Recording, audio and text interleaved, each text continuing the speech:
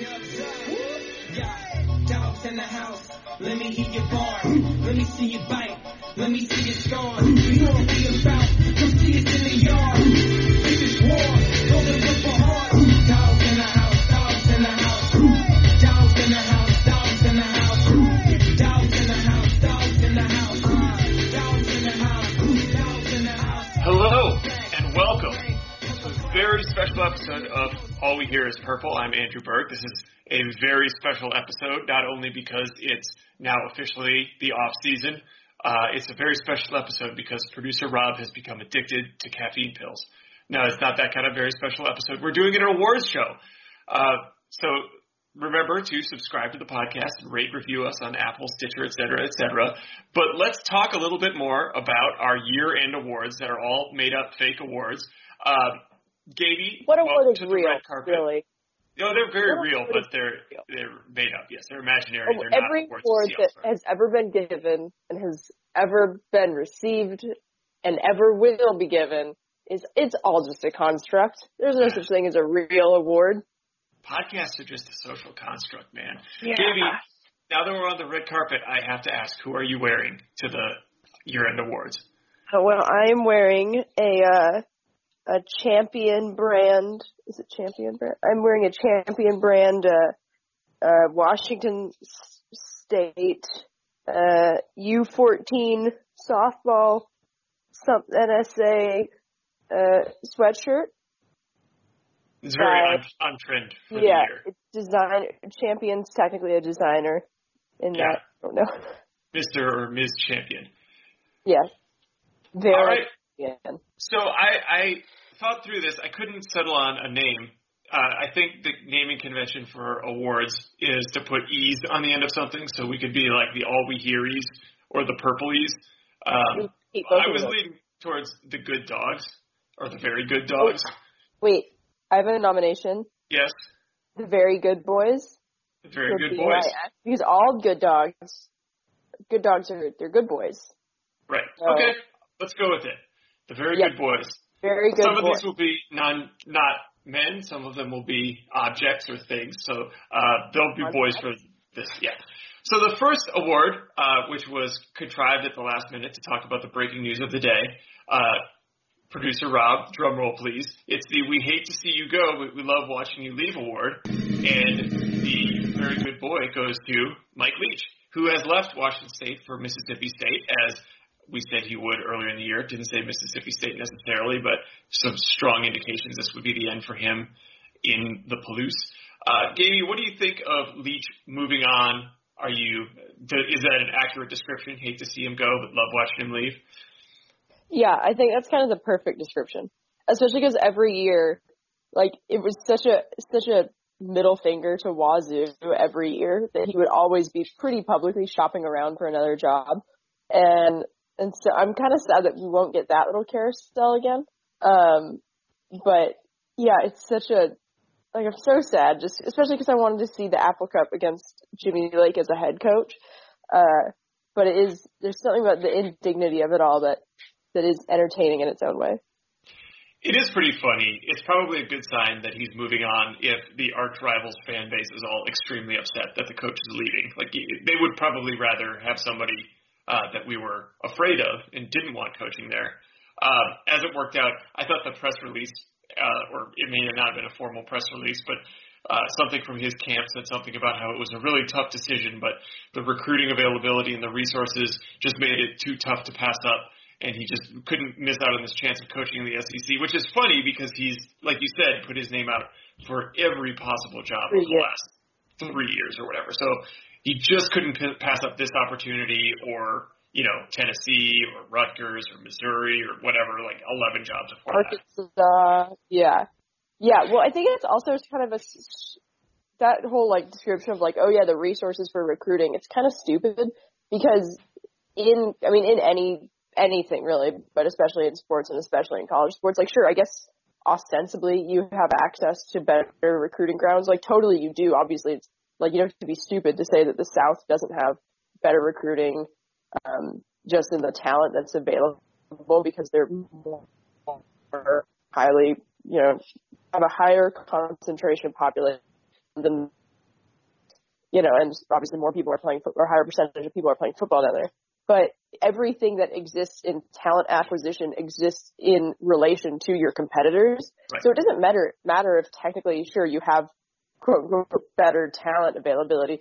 You still are going to have a harder time getting that talent than like pretty much every school around you, other than maybe Arkansas, like within, states that are relatively close. I mean, if you look at, sure, here he was going up against UW, Oregon State, Boise State, and Colorado, whoever you want to put. But okay, now you have access to better talent ostensibly, but you're going up against Alabama, Auburn, Ole Miss, LSU, Georgia, Tennessee. And if you even go out of the conference, Clemson's not far away. Yeah. Yeah, and it's like, okay, but it could easily end up being way, way harder for him than Wazoo, and I wouldn't totally be shocked if it is. Yeah, I think that's right. That there's more talent in an absolute sense, but not in a relative sense, because the talent that's there isn't going to Starkville. It makes sense to me in a way from Mississippi State's standpoint that for all the reasons you just said, they're not going to get better players and out-execute Alabama, Auburn, Mississippi, LSU by just doing the same things. They have to do something different, and that's kind of Beach's career. That Texas Tech was in a similar position relative to their closest neighbors, Oklahoma, Texas A&M at the time, etc. And then Wazoo similarly kind of had a recruiting resource disadvantage relative to the teams in their division, UW, Oregon, Stanford, Cal. And he does something that's different enough that they're probably not going to win the division. They're probably never going to win the conference. They're definitely never going to win a national title. But, in both those places, he made high-end bowl games. He had double-digit win seasons. If he stays at Mississippi State for 6 years and comes away with a 10 or 11 win season and a couple other 8 or 9 win seasons, they'd probably be pretty happy with that. I mean, that's kind of like the upside that they had with Dan Mullen there, and he was very well liked as a coach. So, I get it from their point of view, but I also understand, I don't feel too bad. Or I am not afraid of him as a true contender on a national scale. Yeah. Any feelings about his? Oh, go ahead. Yeah, go ahead. I was just going to say really quickly, I think that kind of what you were just talking about kind of sums up why I think Mississippi State was smart to go for him. I don't think he was that smart to go for Mississippi State, simply because, like you're looking at them, their resources and their, historical level that they play on, relative to everyone around them is kind of that position like Wazoo, where, they're not typically going to be near the top. And that's kind of where he thrives, except for the one difference being that so much of the talent that he's going to be competing for is like, it's so much more concentrated than at Lubbock or Pullman, where, But, so I think I'm getting distracted because I have the UW basketball game on in the background on mute, and it's making me way less articulate than I normally am, which is even not already that articulate. But yeah, I think they made a good call with him. I mean, as purely from a get the most out of what position is standpoint, even if I don't know how well the air raid is going to do down there, and I don't know how he as a person is going to do down there. But just from an on-field standpoint and kind of where he specializes in, I think it's a good call for them, maybe not for him, but we'll see.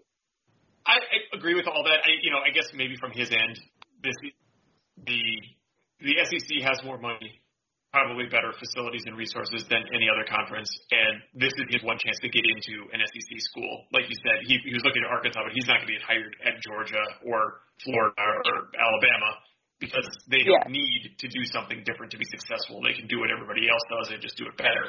So, maybe this is just a chance for him to make the most money at the best football program that he'll ever have access to. We'll see. It'll be interesting to see how that plays out, though, like with the relative depth of talent and the teams that they're playing against. It'll be very different calculus than what he was dealing with in the Pac-12. Speaking of, are there any names that have been circulated so far that jump out to you as potential successors for WSU? I know Alex Grinch's name was floated, a handful of others. It's really kind of too early to get a handle on who's likely to be hired, but is there anyone who you would really like to, really not like to see that you've heard about so far? Like not like to see as a UW fan? Right, or, yeah. Would put a chill down your spine. I don't think so, simply because just like how it's hard to recruit to Wazoo for players, I mean, it's kind of hard for them to recruit for coaches as well, just because their resources relative to, you know, a lot of the schools around here or nationally where they would pick from, are less than a lot of the other people they'd be going up against.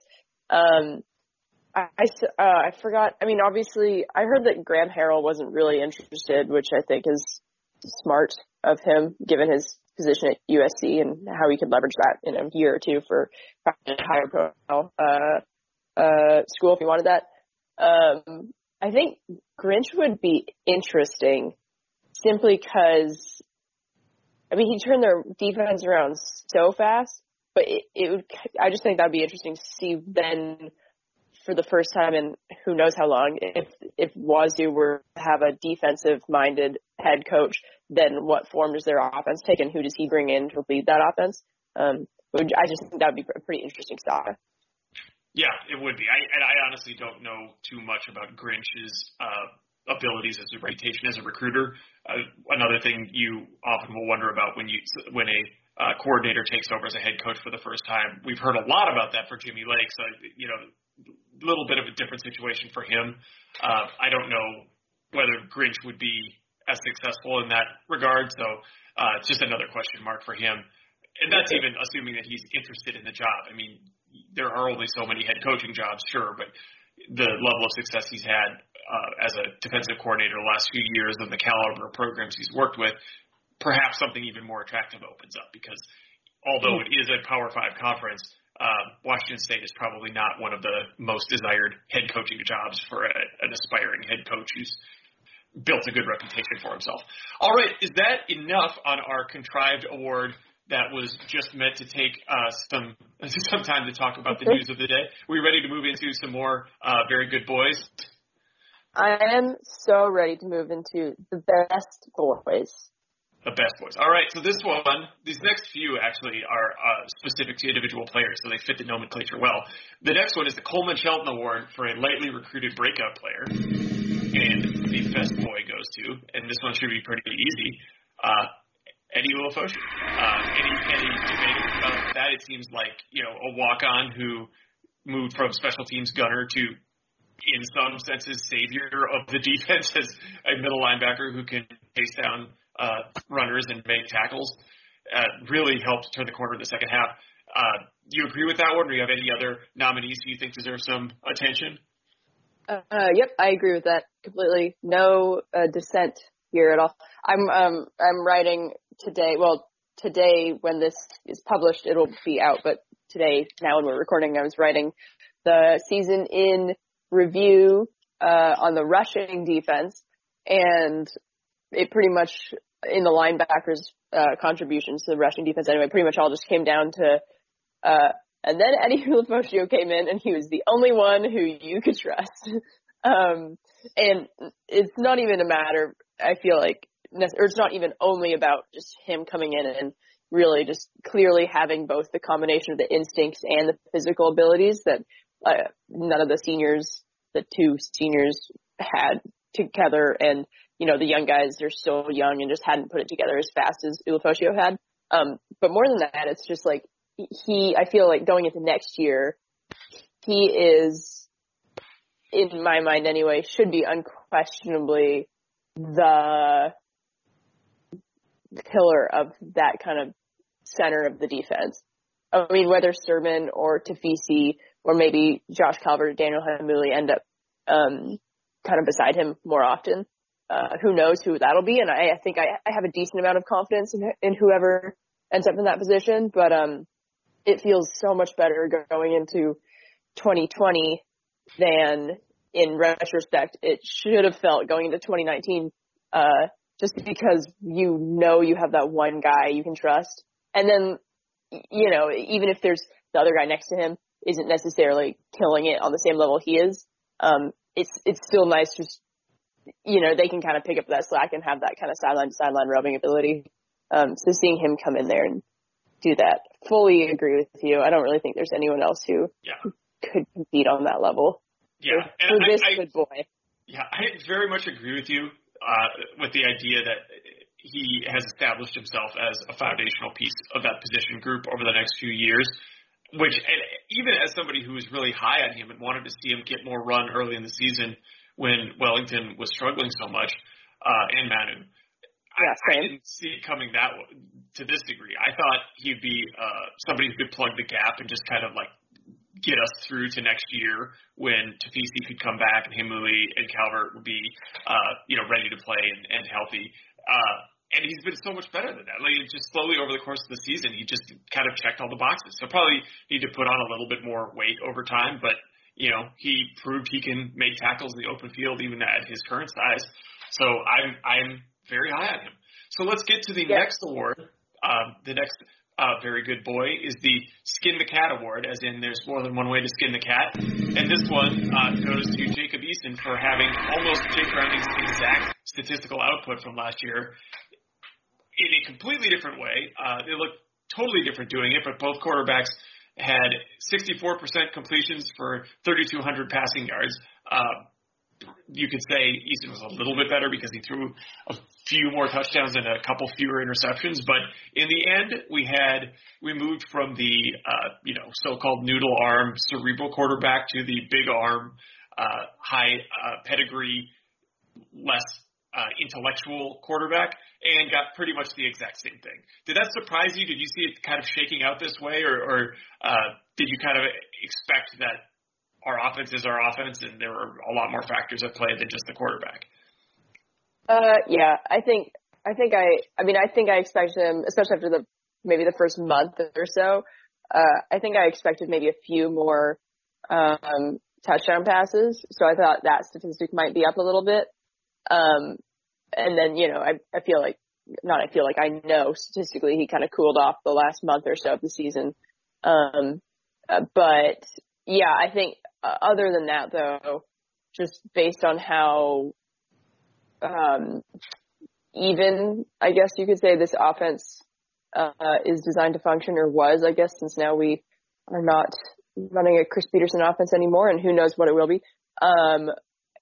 Yeah, I wasn't expecting him to put up huge numbers, really. I didn't expect it to be this close to Jake Browning, but I'm not shocked. Yeah, Max pointed that out in one of the season in review. He did the blind taste test. We put them next to each other, and it was kind of startling that it was as similar as that. But when you look at over the course of the season, it was almost indistinguishable if you think about it, from the tantalizingly close performances against high-end opponents to the shockingly bad performances against inexplicably inferior opposition. And it's kind of in the larger shape of it. The one advantage that Browning ended up having was he pulled off more wins in those disappointing games and got us to conference championship, whereas Easton had a few more losses. Not entirely his responsibility, but it did shake out that way in the end. Next award, the next good boy, is the Charcuterie Award for the greatest appetizer that I wouldn't mind seeing turned into an entree. And this good boy, so creepy, but I love it. Yes. Go on. This one goes to Puka Nacua, who we got just a taste of. It was just, a little dab of pate, maybe a slice of copa, and then, broke his foot. We didn't get to see him again. Very depressing. Do you have any other tortured metaphors or analogies between Puka Nacua and cured meats? No, but I do enjoy that sentence, and I would like it put on my tombstone. I also kind of, this is a stretch because obviously no one deserves the Charcuterie Appetizer Award more than Puka. But if you had to put another nominee there, I suppose you could maybe say MJ Tafisi. He would probably be the runner-up. He's probably the bacon wrapped scallops of this category or something like that. Yeah. The crab rangoon. Yes. Very good. Yeah, just because we haven't really had an enforcer in the linebackers since Azeem Victor, and like 2016 Azeem Victor, obviously. Mm-hmm. So he obviously doesn't have that, or at least didn't have that same kind of always in the right place at the right time factor that Eddie had so far this year. But especially I feel like a few games leading into that injury, when we stopped seeing him, I feel like there were a handful of hits that he made where you're just like watching that like, oh, that's what you're going to do. Okay. And just knowing if for offensive players that, that the mental effect of having someone who can hit like that, a Cam Chancellor of the linebackers, if you will. But yeah, I mean, that's kind of pressing to include him in that. I think Puka is clearly the winner. Excellent. Yes. So we'll honor him with, a large platter of the finest meats and cheeses. Agadashi tofu. The next award is the Ralph Sampson Award for the most disappointing loss. I thought through who to name this after. I thought about the Soviet Olympic hockey team. The Ralph Sampson Award obviously is a reference, maybe not obvious, is a reference to his extremely dominant University of Virginia team in, I believe, 1982, going to what was now known as the Maui Invitational and losing to Division II Chaminade in one of the biggest college basketball upsets of all time. There may be another name for this very good boy, but one way or another, the most disappointing loss of the season for me was the Stanford game, because at that point I kind of wrote off the Cal loss as, it was happened at 2 a.m. or whatever. We were dealing with this Thunder. There was a long delay. Cal's defense was legitimately really good. The team still looked like, maybe they were actually a competitive team, minus Chase Garbers getting hurt later in the year and then sliding backwards. I could kind of squint and excuse the Cal loss, but when so many of the same problems reared their head in the Stanford game, it was clear that there were some flaws in this year's Husky team that was going to prevent it from being a contender in the conference, and that was when my hopes went from still fairly optimistic that we could go wire to wire as a contender in the conference to thinking that was probably unrealistic. Do you feel the same way? Was that the game that kind of ruined it for you? I mean, obviously the Colorado game is another one high on the list. I don't know which one. Everyone's kind of get hit by these differently, and I'm curious which one had the biggest impact on you. Yeah, when I first saw you write this down as an award, I think my initial response was probably, it was like tied between Stanford and Colorado, with Colorado having a little bit of an edge. But then hearing you explain your rationale behind Stanford, I think that's totally right. Because after Cal, it felt like this just ridiculous game that probably shouldn't have been played anyway, and it was such a cluster, and who even knows, just kind of one of those like chaotic evil games. And then also seeing the offensive line just completely implode like that against Stanford, and the secondary have their issues in a way that we are not used to them having, to say the least, was just this really jarring kind of thing it was a low that you don't, in previous years for me anyway, I hadn't really imagined, as far as just being that just shitty, frankly. and then being like, oh, fork. And I think there are elements to each of those three losses that really hurt. And you could throw the Oregon game in there too, based on how the game went, and it felt like it was going to be a win and a really meaningful win, and it just didn't work out that way, and it ended on that disappointing non-call on what looked like possible pass interference. I think that's a little different. I guess people are going to react to these things differently, but for me, I just didn't really ever think that was going to be a win, and it looked like gravy when we were playing so well early in the game. And I was just more let down, particularly by the Stanford game. The Colorado game was weird because it's just like nothing went right the whole game. At least in the Stanford game, it looked like Richard Newton we were kind of leaning on him offensively until he got hurt, and then things really went off the rails, and the play calling got fairly questionable with going all pass all the time when that wasn't working, and very frustrating game. I don't know. I'm ready to stop talking about this, but congratulations to Stanford for winning that very good boy. Yeah.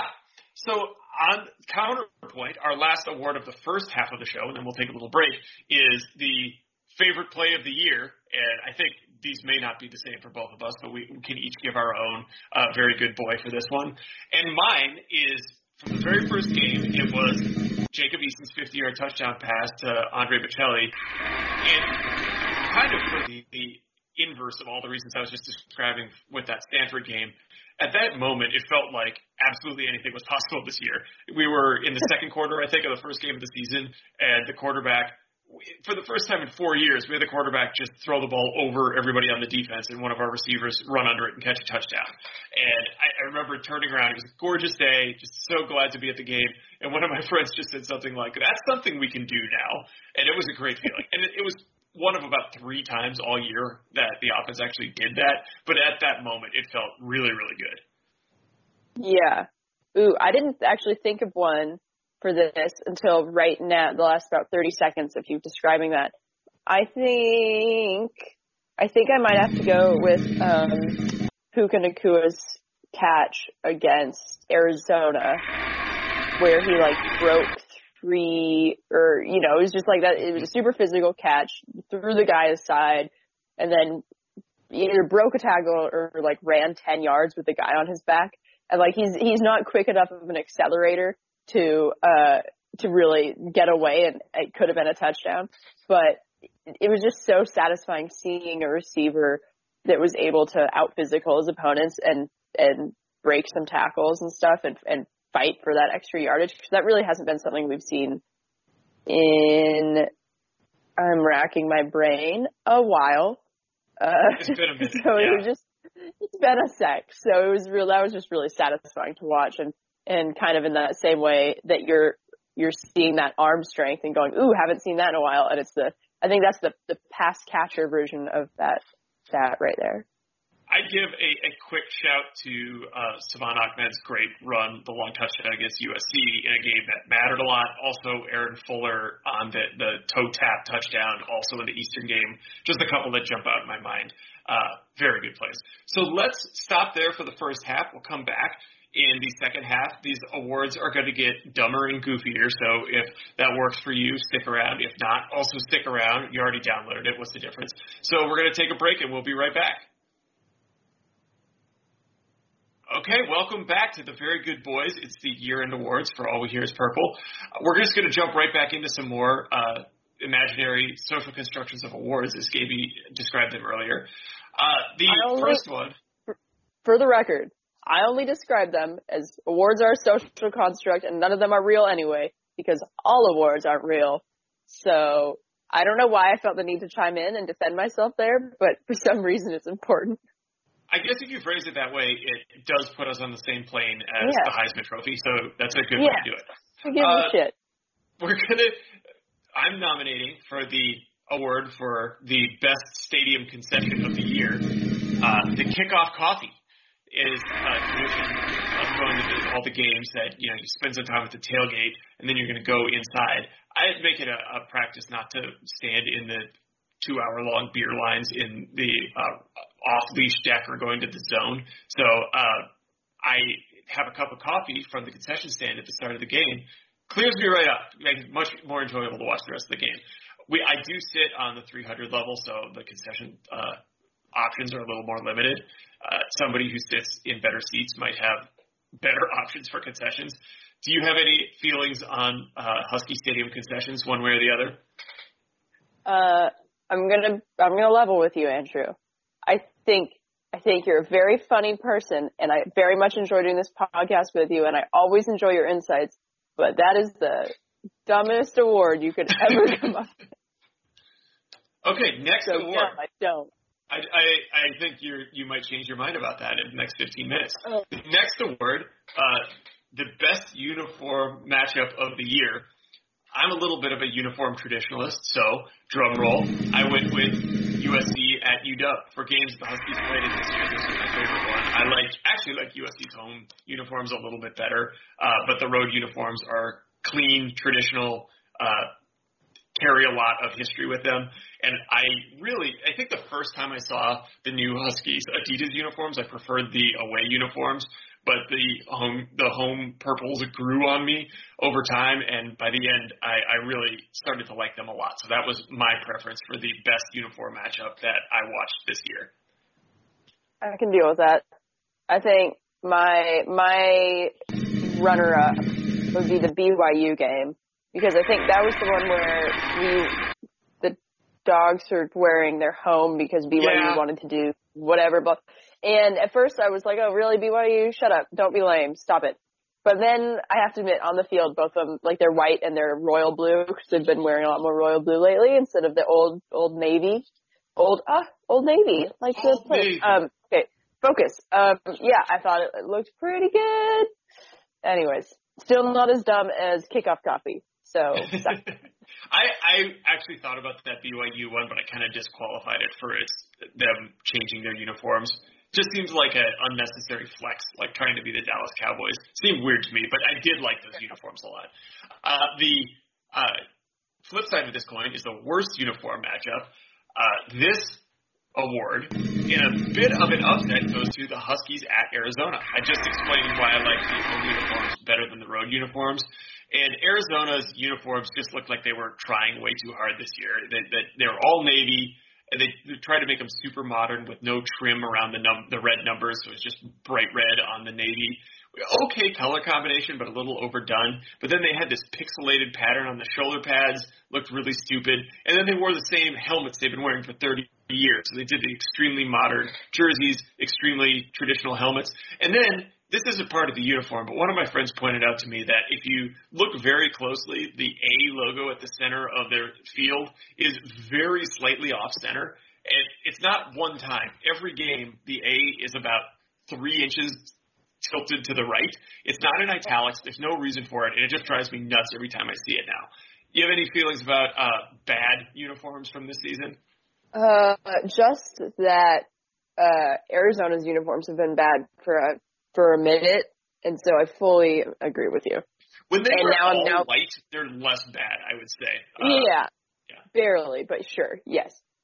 Barely. And then also, now that you've brought this off-center A to my attention, like, that's going to be stuck in my brain until I die, so the double juice. Yeah, it's terrible, and I don't know why they do it. They need a new groundskeeper, desperately.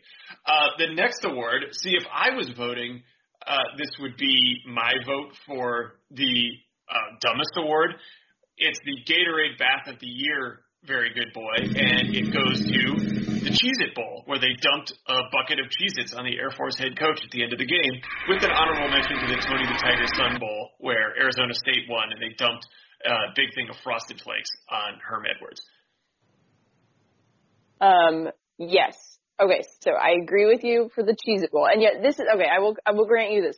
This is objectively, if you can have an objectively stupid thing, this is objectively the stupidest, but this is the stupidest in a way that is lovable and fun. So, if it's, I think you have to push beyond the limits of what you consider lovable and fun to just be truly stupid and absurd. Maybe it's just that the Cheez-It Bowl is, even though it's only been around for 2 years, it's already a classic. It's my mom's favorite bowl. My mom is a big fan of the Cheez-It Bowl and Cable Thanos on Twitter. But where I disagree with you on who is the second runner-up is Screw Tony the Tiger Bowl, or whatever it's called.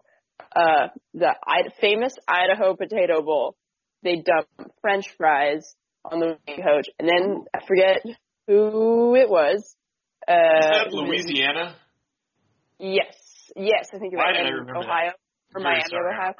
Yeah. And then he just ate fries off of himself. And there's something about that I feel like if you could distill America into one image, it would be a middle-aged man coaching children effectively who are playing a very excessively, unnecessarily violent sport, eating fried potatoes off of his body. And I also have a soft spot for the famous Idaho Potato Bowl because a friend of mine went viral for dancing in the stands while double fisting baked potatoes. So it'll always be between that and eating potatoes off your body. It's just like, yeah. In fact, that might even be better than the Cheez-It Bowl. What would be, this is an impromptu award that I just thought of, the best potato preparation to dump on a coach after a game? Because fries are good, but is vodka. there... For sure, vodka. You can make it vodka. You can make it like, if you want it to be like traditional, you can be half vodka, half Gatorade, I guess. Because then you get that bright blue Arctic Blast stain, but also the vodka, and it stays in liquid form. So you keep that traditional, I know we have a lot of listeners who are old school traditionalists. They like old school uniforms. They like whatever and blah, blah, blah. I'm sure they would also like traditional, celebratory, Gatorade baths. So this, combines the new and the, ritual. I think I'd go with scallop. That would be a terrible one. I hate you so much. The next award is the Hot Dogs Are for Peasants Tailgate Food of the Year that I ate at a tailgate this year. You can obviously give a different award for what you ate. And I was trying to get the actual recipe from my friend, but he didn't respond in time. I'm checking again now to make sure. Nope, didn't respond in time. So I was going to nominate the breakfast burritos he made for one of the early season games, but that's off the board now. I'm going with the sous vide duck sliders that he made for the Oregon game, which were very, very good. He had like a Hawaiian coleslaw and the Hawaiian rolls, and put the sous vide duck, threw it on the flat iron grill for a minute or two just to crisp up the fat. Render it a little bit. It was very, very good. We have a tradition of always eating duck before the Oregon game as like, we're eating our opponents. But it usually goes badly. So, maybe that's something I should stop doing because it never seems to work out. That sounds, I don't even have something to add to that, except for I guess I could go with my favorite tailgate food was my favorite thing to consume. I'll phrase it that way. At a tailgate was the love of Dubs One, who stopped by and we got to cuddle. But that sounds incredible, and I'm really hungry right now. So, the best part, I always try to explain to people that I love going to Husky tailgates, and I'm not even a heavy drinker. I just really, really like the food that my friends make, and it's just a very good social setting, and God, the food is so good. Anyway, moving along, we're getting into the big ones now. This is, like when you start moving out of the sound editing and sound mixing awards at the Oscars, we're now moving into some of the most meaningful most meaningful awards. This one is the Benadryl Award for the game during which my infant was least disruptive. And in a surprise twist, it was the Stanford game. She went to bed because it was a very late start time, and she just slept through pretty much the whole game. So I was able to watch the game very focused. So that's the very good boy for, it's actually, in this case, a very good girl for sleeping through the Stanford game. I'm going to assume you don't have a different nominee for that one.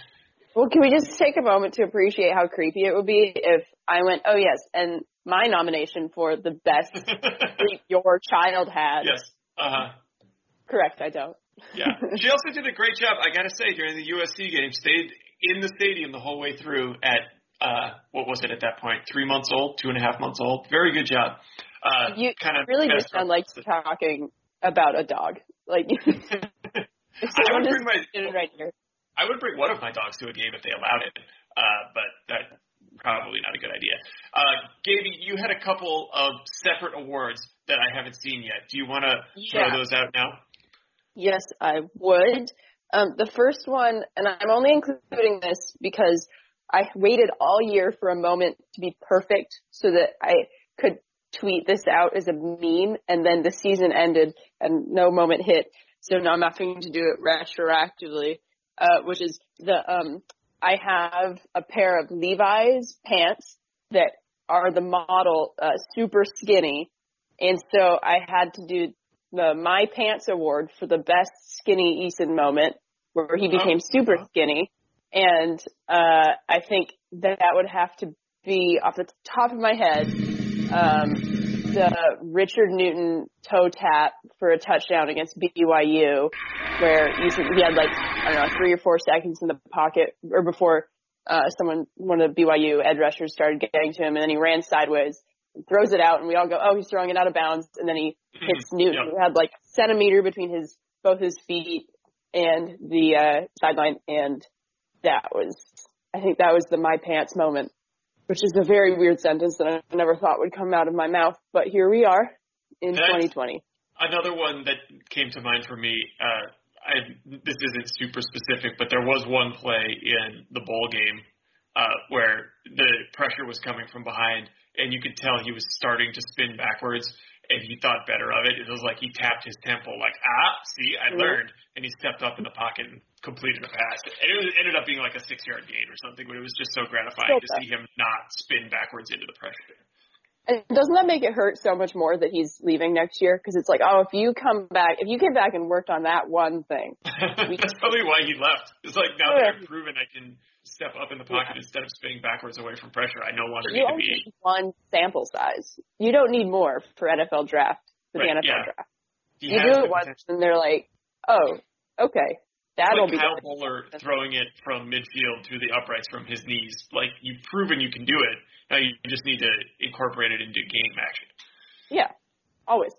Okay, so that's that. And then the second one is in honor of my dad, because he's mentioned, he's one of those people that I think I inherited this a little bit too, that like when he likes something, you will know about it because he will mention it a lot. And he mentioned this a lot, to the point where I kind of latched onto it too, which is the Get Off My Lawn Award for the most old timer tendencies, and that's Kate Otten for not wearing any gloves, for not in like I don't know when the last time I saw a receiver or a tight end not wearing gloves. Never. And just like taping his fingers individually, no gloves, taping his wrists because whatever, and then just kind of playing like not like old school run block only, but just like super versatile kind of bone crusher, giant like wad of a human being. And then you combine that with the lack of gloves, and I'm like, yeah, you look like what a football player looks like.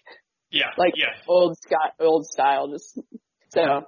Anyways, that's a long way. In an NFL Films clip, like on the sidelines in a cold game with steam coming off his head and John Facenda being like, the winds of winter blew cold on Cade on his head. Yeah. He's great. It's going to be very fun to watch him next year too, in a more featured role. He's a very fun player to watch.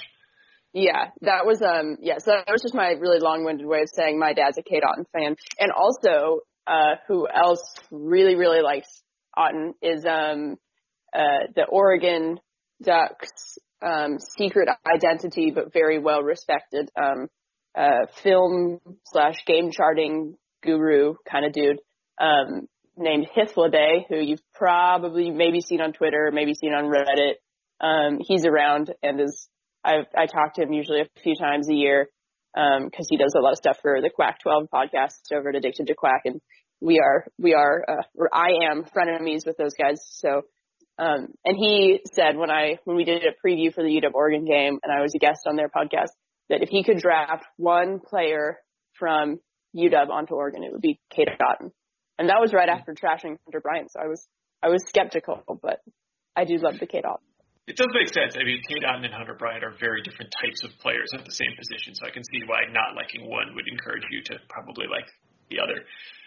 To be fair, he goes super in depth into stuff, and there's very few people whose opinions I trust more, even though there have been times where him and I have disagreed. But anywho, fair enough. Are you ready for the big one, for the best boy, the granddaddy of them all? I think so. All right. This is very exciting. It's the Best Husky Podcast Award, the best Husky podcast of the year. And again, I'm going to let the drum roll come in here and open the envelope. It's all we hear is purple. We did it. Gabe, we won the award. I'm so honored and proud that we went all year being the third or fourth most mediocre podcast in Husky football on the internet, and we've come away from it. All of that mediocrity is paid off with a very good boy for the best Husky podcast. Is there anybody you want to thank for this? I'd like to thank the Academy and my cat for not talking through this whole episode, except for right then. Yeah, the cat wanted to give an acceptance speech. Mm-hmm. And now you can't see it, but I'm crying and blowing kisses to all my loved ones in the audience. Yeah, and we should thank everybody who listened and producer Rob for editing together all the times that we stumble over ourselves and making it sound like we don't re-record every single bit of this 11 times. No, it's not true. But thanks for everybody. As we wrap up today, I should mention that this is probably going to be more like our regular off-season schedule every 2 to 3 weeks as things happen. Planning on doing a show when we find out who the new offensive coordinator is. A little surprised we haven't heard anything yet, although as news breaks, we will have a new episode ready. And we've got a few ideas to talk about nonsense during the off-season because there aren't actual games to talk about. But we enjoy doing this, and we hope a handful of you will stick around to listen for the rest of the off-season. Gaby, before we wrap up, is there anything additional that you'd like to mention or plug or recommend before we sign off until offensive coordinator episode forthcoming? That is a good one. Okay. I'll be if you're in Vancouver, which I'm sure you're not, because why would you be? But I'll be at Jokes Please at Little Mountain Gallery in Vancouver on next Thursday, so a week from now. Yeah, what else? If you haven't watched, I think I already gave a plug for Jenny Slate's new special on Netflix a few weeks ago. If you didn't, I did. That was very good. Okay. I think, one of us did, so never mind. I'll take that back. I could toot my own horn because I kind of won a thing this week, but I'm not going to because there's literally nothing anyone listening to this can watch or take away from it other than I don't suck all the time. So. Well, congratulations. And the thing that gave you one naturally is the Very Good Boy Award for Best Husky Podcast of the Year. I should have clarified. It wasn't anything not related to this at all, ever. No, if you really want to find out, you can go creep on my Twitter. It's somewhere on there. Yeah. I found this very fun list on Decider. It was like a decade in review, listed the individual's 10 favorite stand-up specials of the 2010s, and I'd probably seen 6 or 7 of them, but the ones that I'd seen I liked enough that I went back and watched the other ones. And the first one I hadn't seen before I really enjoyed was a Dana Gould special from I think 2012 called I Know It's Wrong, something like that. Very, very good. It holds up well. I hadn't seen that one before. Dana Gould's very funny. I worked on The Simpsons, did a bunch of other stuff. He's just a really good comedian. And if you do want to watch stand-up, I think that's on either Netflix or Amazon Prime. Easy to stream and definitely an enjoyable special. Yeah. Also, wait, can I do one more? Yeah. I don't think this isn't new. This has been out for like 6 or 7 years, but it just popped into my brain. And in the spirit of how stupid this whole episode has been, it's also a very strange, silly one, and that is Eugene Merman's Vegan on His Way to the Complaint Store, which is on Netflix too. And it's if you do not know, Eugene Merman he was the landlord in Flight of the Conchords and voices Gene on Bob's Burgers and just does a bunch of weird stuff. And he's one of those comics that's like just very strange in stylistically and in content wise, but in a way that isn't inaccessible. Like I feel like some people are very they're not for everybody because they're maybe like in a performing or in a almost performance art kind of. But he's just so unbelievably weirdly funny and creative and silly. And I very much recommend that one. That one will bring you pure joy. And even if you're not laughing, you're like, I'm happy right now. Yeah, he's very funny. I actually saw him open for Flight of the Conchords one time in Philadelphia, and he was hilarious. They were great. He was much funnier than they were. Yeah, he's so weird. I love him so much. He's great. Did you watch his special he did a couple years ago, maybe a year ago, where it was like based around politics, and he would go to different like politically polarized parts of the country and kind of just like troll the audience. So he'd do like a super liberal stand up and argue with the audience in the Deep South, and a super conservative special in like Northern California. Is a very funny concept. It wasn't like he was being a dick about it. He was just kind of like doing taking the devil's advocate point of view and improvising jokes all the way through it. So it was very impressive, and he turned it into a stand up special, which seemed like it'd be very hard to do. No, I haven't seen that, but that sounds very delightful. All right, gone very far afield. We'll wrap it up there. Like I said before, we'll be back in probably a week or two, depending on when we find out about the offensive coordinator, to talk about that and any other news that comes up. For the time being, thanks for listening, and we will be back in some amount of indeterminate time. Yep. Do good things. Don't suck. Bye.